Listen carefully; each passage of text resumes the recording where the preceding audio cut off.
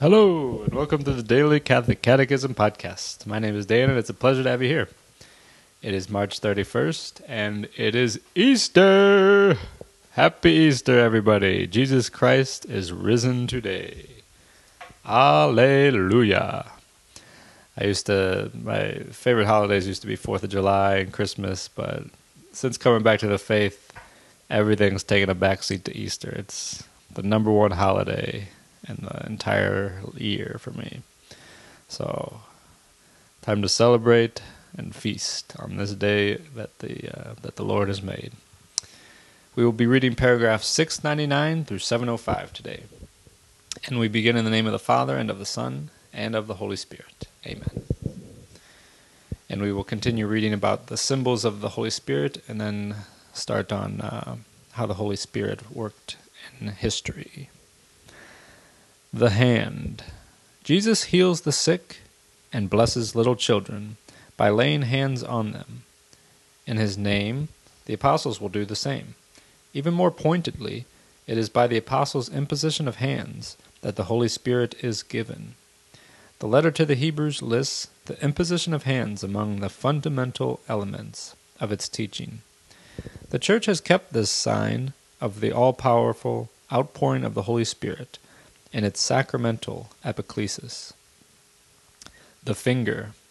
It is by the finger of God that Jesus cast out demons. If God's law was written on tablets of stone by the finger of God, then the letter from Christ, entrusted to the care of the apostles, is written with the Spirit of the living God, not on tablets of stone, but on tablets of human hearts. The hymn Veni Creator Spiritus invokes the Holy Spirit as the finger of the Father's right hand. The dove.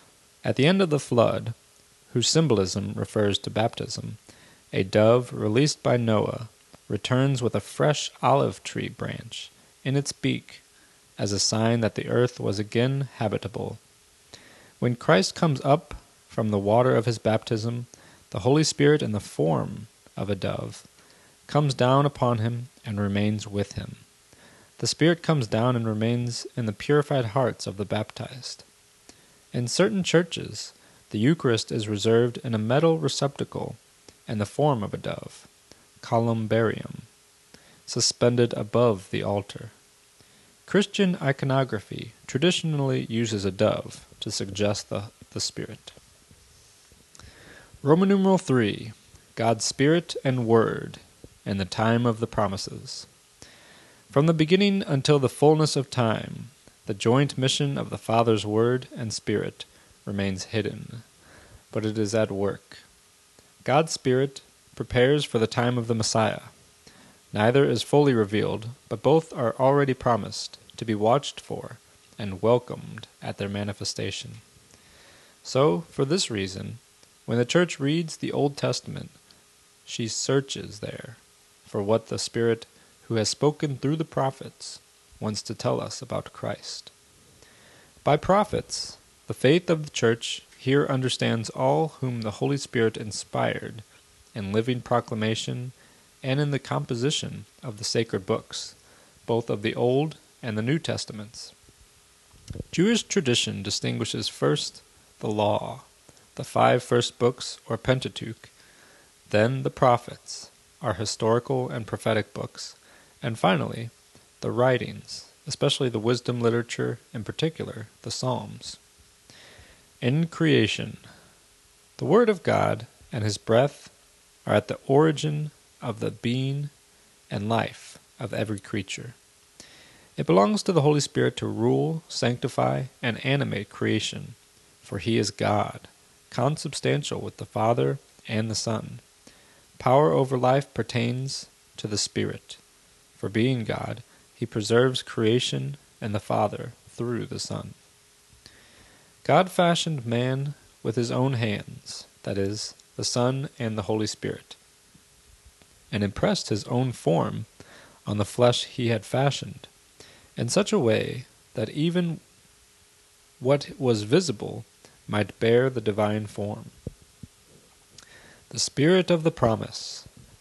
Disfigured by sin and death, man remains in the image of God, in the image of the Son, but is deprived of the glory of God, of his likeness.